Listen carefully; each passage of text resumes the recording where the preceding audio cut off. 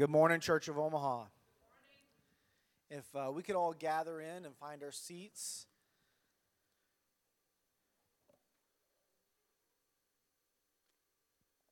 If everyone wants to turn their Bible to the book of Luke, the first chapter, don't need to stand because I'm going to be reading quite a few passages here in a little bit. But just so you know where we're going to be going, we'll be in Luke chapter 1. Now, in December, on the Wednesday nights, I'll be teaching out of the book of Luke. So I wasn't originally going to do this message today because it's the whole first chapter of Luke. But every time I was trying to write a message, I kept coming back to the same thought over and over and over again. So I finally yielded and said, if God wants me to preach this, then this is what I'm going to preach this morning. So this morning, my title is simply this: Purpose of the Promise. Purpose of the Promise. In the Old Testament, there's a lot of miracles mentioned throughout the Old Testament, actually. But there's one particular miracle that happens quite frequently in the Old Testament. And when it happens, it's heralded almost always by an angel appearing to the person and telling them that this is going to take place. And as I was kind of thinking about this in context of what we're going to read here in a little bit in chapter 1 of Luke, I began to ask myself, why? Why is this particular miracle something that happens quite often and then it's also always heralded by an angel? See, Sarah, Rebecca, Rachel, Hannah, and the wife of Manoah, they all have something in common. All of these Old Testament women were at a point in their lives where they were barren. They had no children. Now, whether it was due to old age, whether it was due to a medical condition, these women found themselves in a really unenviable position. The act of God giving children to the barren is one of the most important miracles that is repeated over and over throughout several generations. And even in the New Testament, the question is why? Why is this such a big deal? Now, from a purely logical perspective, having children during this time frame was important as they lived in an agrarian society, meaning that how they made their money, how they made their living was by farming the land, by growing crops, by raising cattle. And it makes sense that many hands makes light work. So many times these families would grow large because that's how they supported their family. They had all these children, and it was a family effort to run, if you will, the family business. Beyond just that, though, children were considered a blessing. They were a promise from God. And if you were unable to have children, it was somewhat of you were looked at in some regards as a social outcast. A lot of women who couldn't have children felt shame. Some of them felt guilty, like why is it that I can't have children? Children were an important social status, as it meant that the family lineage would be continued. Children were so important that when a woman couldn't have children, she was looked on with shame. So for God to personally intervene in these situations was something so astounding that when Sarah was told that she was going to have a child in her old age, she laughed at God. She didn't believe it. She thought there's no way. You imagine how she must have felt, and now she's being told this by God, and so she laughed at God. But again, why was blessing these barren women so important that God would send an angel to announce that this was going to happen?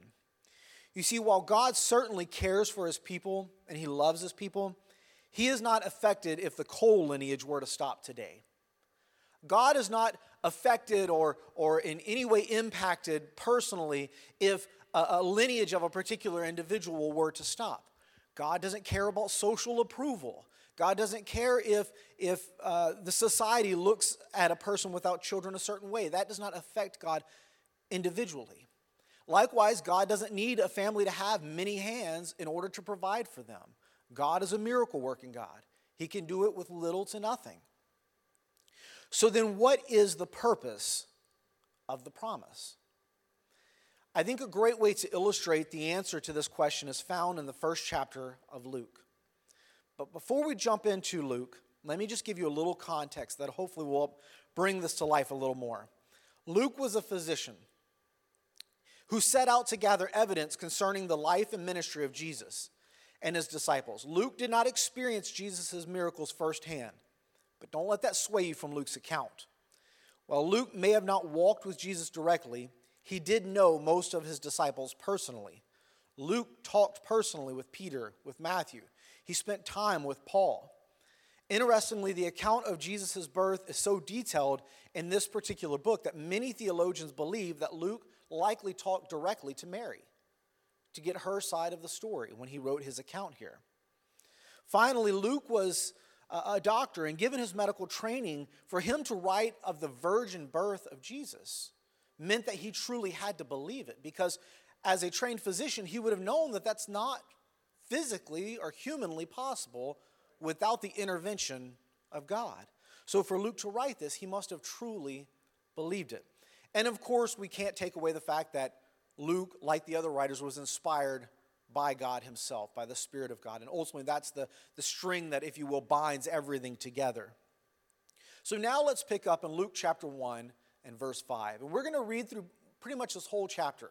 And what I'm going to do, as I normally do, is we're going to stop part of the way through these passages, kind of explain what's going on here.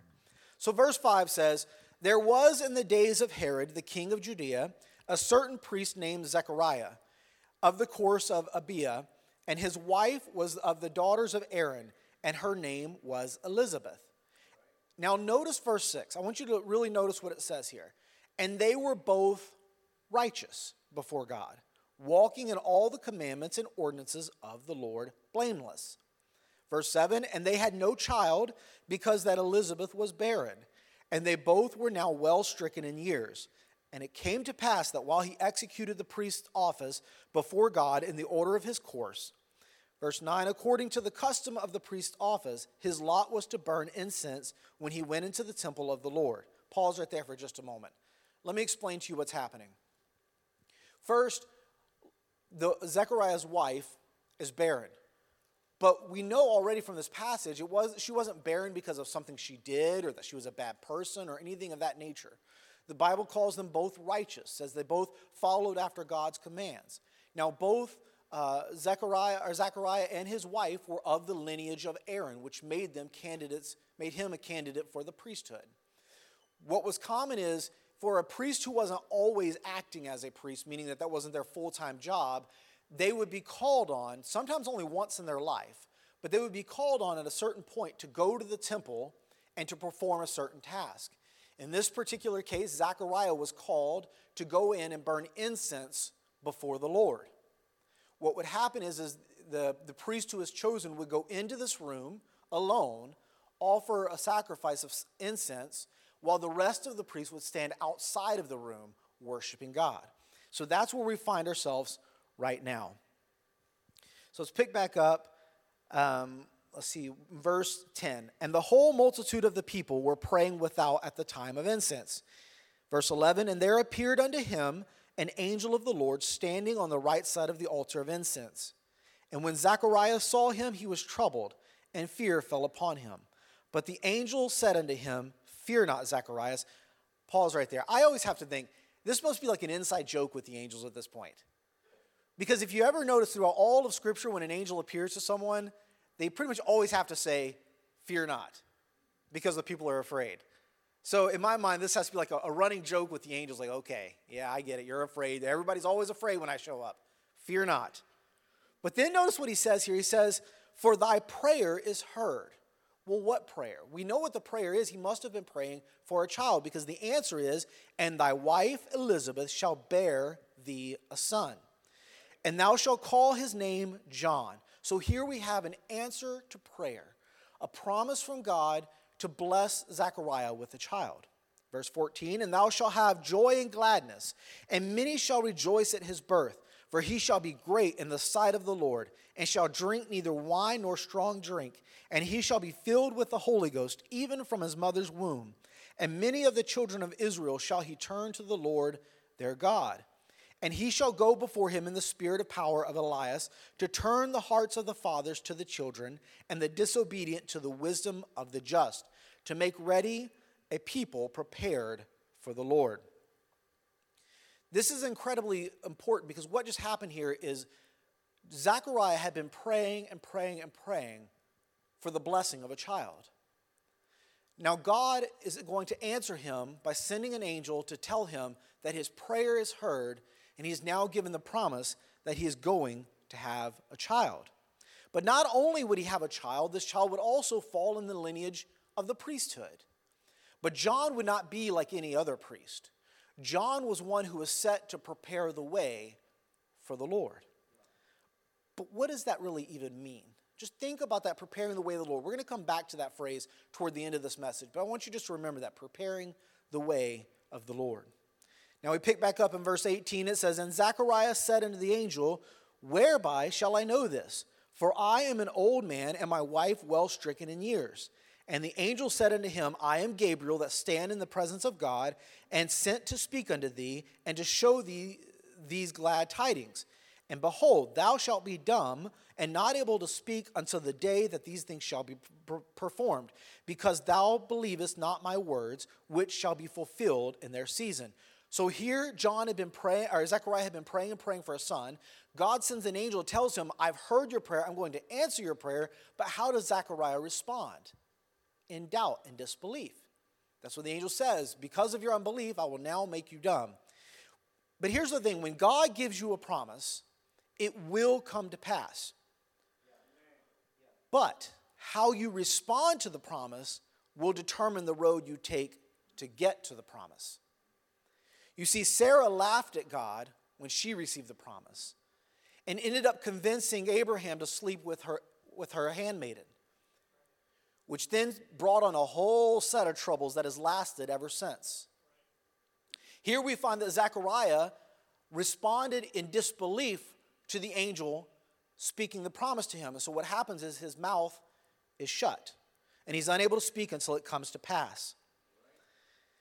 Here we see that Zechariah's lack of faith caused his mouth to be shut. So the question is, how will you respond to God's promise? Will God have to silence you so that your doubt won't infect others? Or will you receive the promise with gladness? But know this, either way, the promise will come to pass. We pick back up in verse 21, and it says, And the people waited for Zacharias, and marveled that he tarried so long in the temple. And when he came out, he could not speak unto them. And they perceived that he had seen a vision in the temple. For he beckoned unto them and remained speechless. And it came to pass that as soon as the days of his ministration were accomplished, he departed to his own house. And after those days his wife Elizabeth conceived and hid herself 5 months, saying, Thus hath the Lord dealt with me in the days wherein he looked on me, to take away my reproach among men. Now, it was customary that when a woman was trying to conceive or trying to get pregnant, or when she first thought that she might be pregnant, she would hide herself away from all other men. That she would remove herself from ever being in the presence of another man other than her direct immediate family and her spouse. This was done to avoid even the possibility of doubt that the son belonged to the husband. Why, you might ask? During that time, of course, there were no DNA testing, no way to test the child to know that it was the son of the husband. And being the firstborn son was a huge deal. In fact, there were even special laws that were made that said the firstborn son could often inherit everything. Everything that the father and mother had could be given to the firstborn legitimate son. So this hiding away was done to remove any doubt of legitimacy, remove any doubt that this was the father's son. Now we pick back up in verse 26. And in the 6th month, the angel Gabriel was sent from God unto a city of Galilee, named Nazareth, to a virgin espoused to a man whose name was Joseph, of the house of David, and the virgin's name was Mary. And the angel came in unto her and said, Hail, thou art highly favored, the Lord is with thee, blessed art thou among women. And when she saw him, she was troubled at his saying, and cast in her mind what manner of salutation this should be. And the angel said, can you guess? Fear not. Fear not. Mary, for thou hast found favor with God. And behold, thou shalt conceive in thy womb and bring forth a son, and shall call his name Jesus. And he shall be great, and shall be called the Son of the Highest. The Lord God shall give unto him the throne of his father David. And he shall reign over the house of Jacob forever and ever, and of his kingdom there shall be no end. Verse 34, then Mary said unto the angel, how shall this be, seeing I know not a man? I want to pause right there for a moment and let you know that God knows the heart of his people. Because you see, Zechariah was called a righteous man. He was called a man who kept God's commandments. But he asked the exact same question that Mary asked. He asked, how can this be? My wife is old, well stricken in age. Mary asked the exact same question. How can this be, seeing that I know not a man? But God knows the heart of the person asking the question. Sometimes we look on someone when they're praying and they're crying out to God and they're asking a question. And in our human minds, we may say, oh, they must not have faith. They must not believe. But the truth is that it is okay to ask God why. It's okay to question God, as long as it is always backed with a heart that has faith and belief that God ultimately knows what he is doing. That at the end of the day, though I don't understand this, though I don't understand how God is going to make this happen, I have to believe that God is in control and he will make it come to pass. So this was Mary's response. Though she uttered almost the same words that Zechariah did, God knew her heart. Verse 35, and the angel answered and said unto her, the Holy Ghost shall come upon thee, and the power of the highest shall overshadow thee. Therefore also that holy thing which shall be born of thee shall be called the Son of God. Now often when we read this passage here, because it's almost Christmas time, and most families are going to read Luke 1 and 2. It's kind of a tradition here. Most of the time when we read this passage, we think of Mary as this young, probably late teenage years, girl who out of the blue gets spoken to by an angel, told that she's going to have a baby, though she didn't know a man. That alone is kind of crazy by itself, but that she's going to have the Messiah. We read this, and in my mind, I've for a long time thought, well, man, that had to have come completely out of the blue. She had no idea this could possibly happen, and she's utterly bewildered. But that's not quite true. You see, because Mary came from the lineage of David. And how we teach our children their ABCs from very early on in childhood, if you were of the lineage of David from a very early age, you learned your lineage. You learned your family tree. Because being of the house of David was a big deal. And knowing that they were of the lineage of David, they would also have been very familiar with the prophecy mentioned in Isaiah chapter 7, verse 13 and 14, which says this, and he said, hear ye now, O house of David, it is a small thing for you to weary men, but will you weary my God also? Therefore the Lord himself shall give you a sign. Behold, a virgin shall conceive and bear a son, and shall call his name Emmanuel. So while I have to believe that Mary was still completely shocked that it could possibly have been her, she would have known of this prophecy, that it would have been a virgin and of the house of David. Well, guess what? She already checks two of the boxes right there. So this would not have been a completely foreign concept to her. We pick back up in verse 36. And behold, thy cousin Elizabeth, she hath also conceived a son in her old age. And this is the 6th month with her, who was called barren. For with God nothing shall be impossible. And Mary said, behold, the handmaid of the Lord, be it unto me according to thy word. And the angel departed from her. And Mary arose in those days and went into the hill country with haste into a city of Judah. And entered into the house of Zacharias and saluted Elizabeth. And it came to pass that when Elizabeth heard the salutation of Mary, the babe leaped in her womb, and Elizabeth was filled with the Holy Ghost, thus fulfilling what was prophesied to Zechariah, that from the womb John would be filled with the Spirit. Verse 42, and she spake out with a loud voice and said, blessed art thou among women, and blessed is the fruit of thy womb.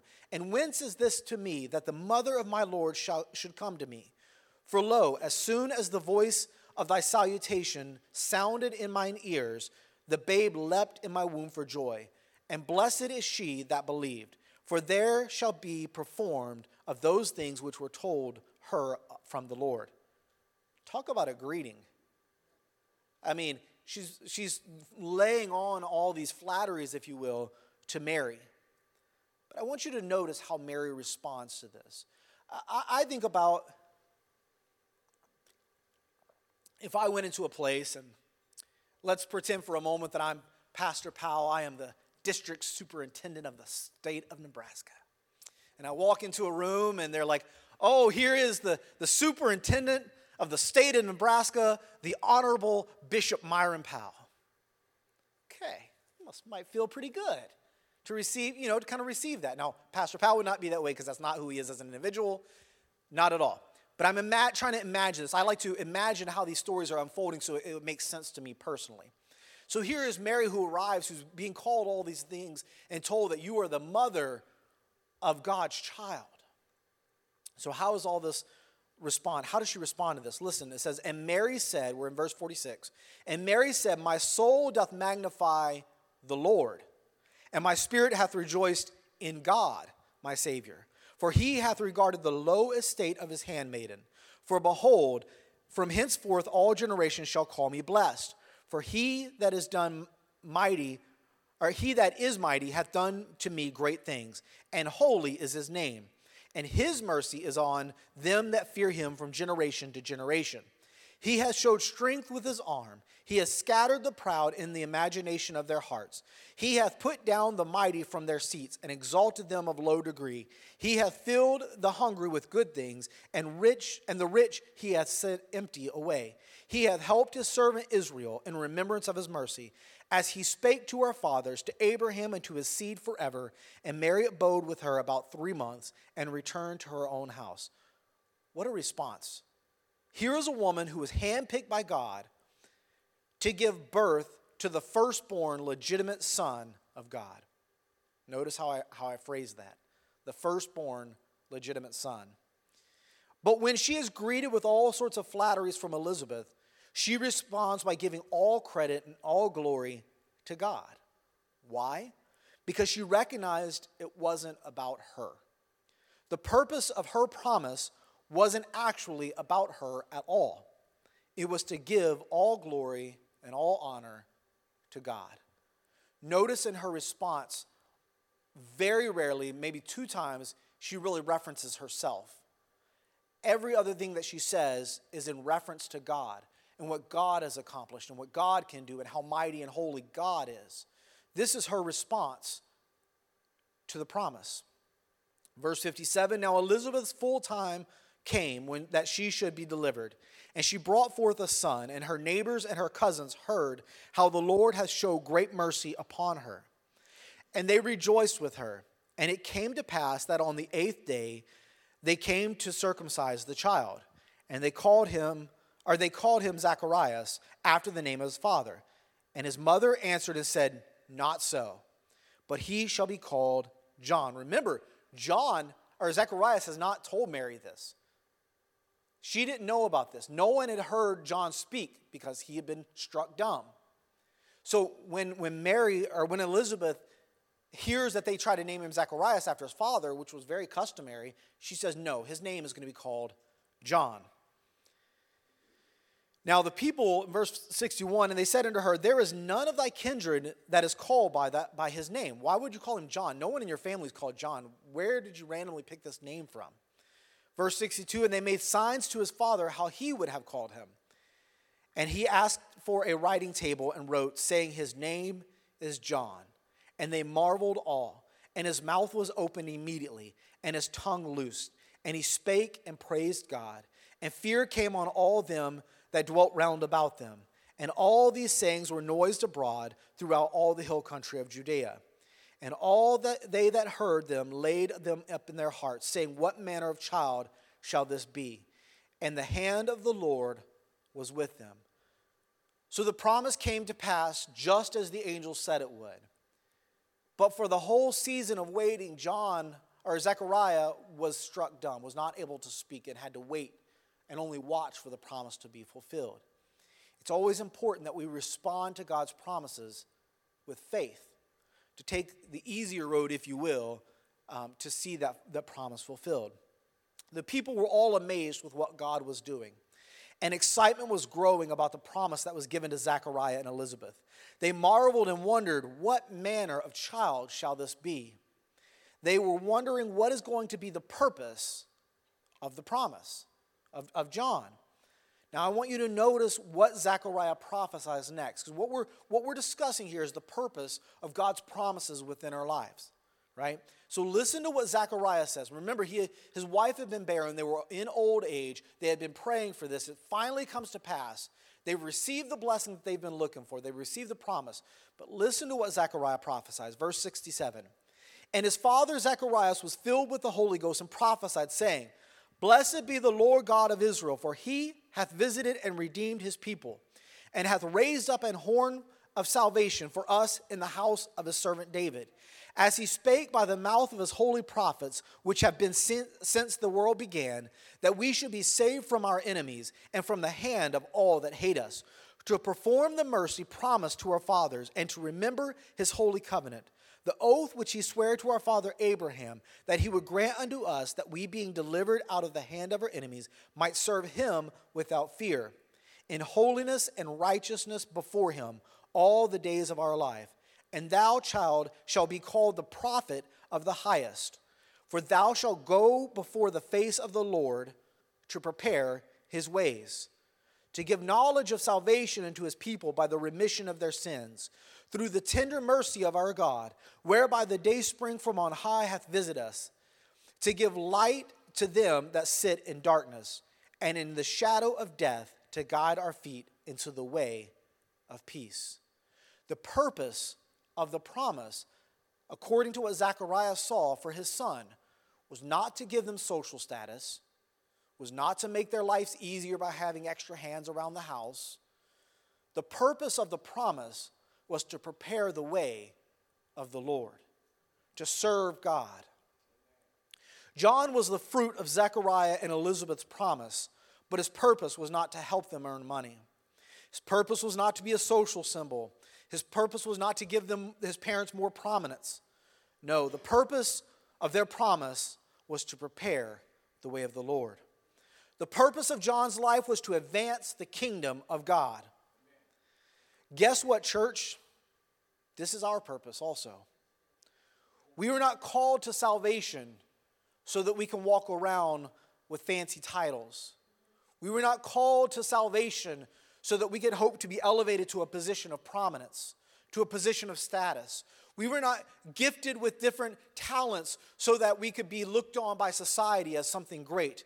But we were called to salvation so that we could advance his kingdom. The purpose of our promise is to give it back to God. The purpose of our promise is not to fulfill the American dream. I love our country. I do. I served in the military for our country. I'm proud of the things that I've done for our country. But at the end of the day, this country is a way distant last place compared to the kingdom of God. My allegiance always, first and foremost, must be to God and his kingdom. My citizenship is not of this world. My citizenship is not of this earthly kingdom, but is of God. Therefore, my allegiance can never be split between fulfilling the earthly desires of this world versus fulfilling God's desires for me. My calling, the purpose of my promise, is to advance the kingdom of God. You see, Sarah's son, when he was born, was Isaac. He was to be the type and shadow of Christ, offered up for a sacrifice on the very mountain that Jesus would later be crucified on. The children of Rebekah and Rachel would give us the 12 tribes of Israel. The wife of Manoah would give birth to Samson.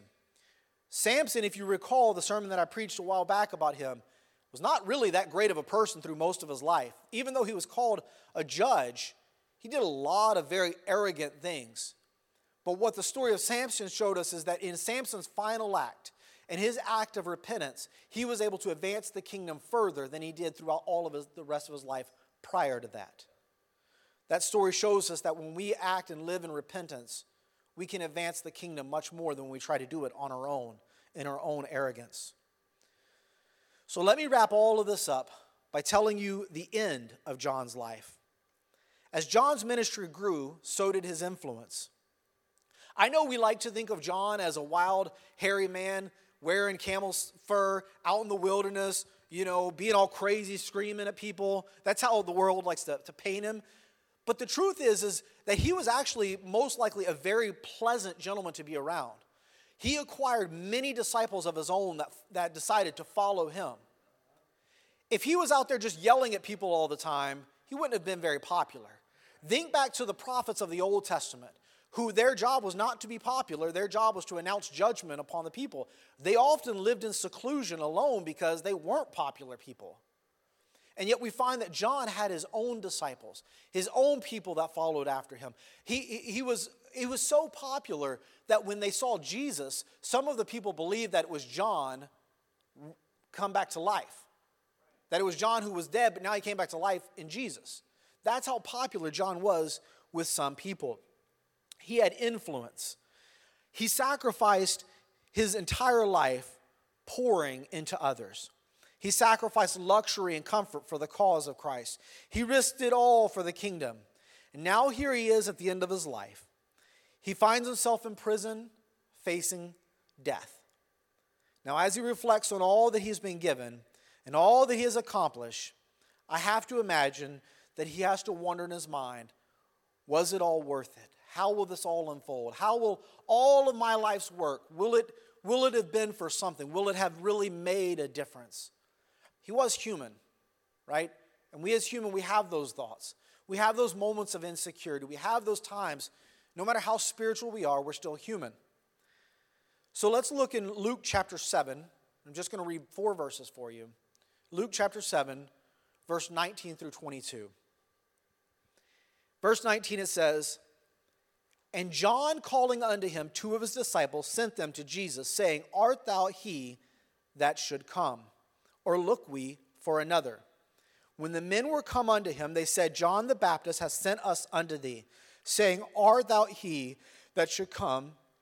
Or look we for another?" Now notice, Jesus doesn't immediately respond to them. Instead, Jesus does some things.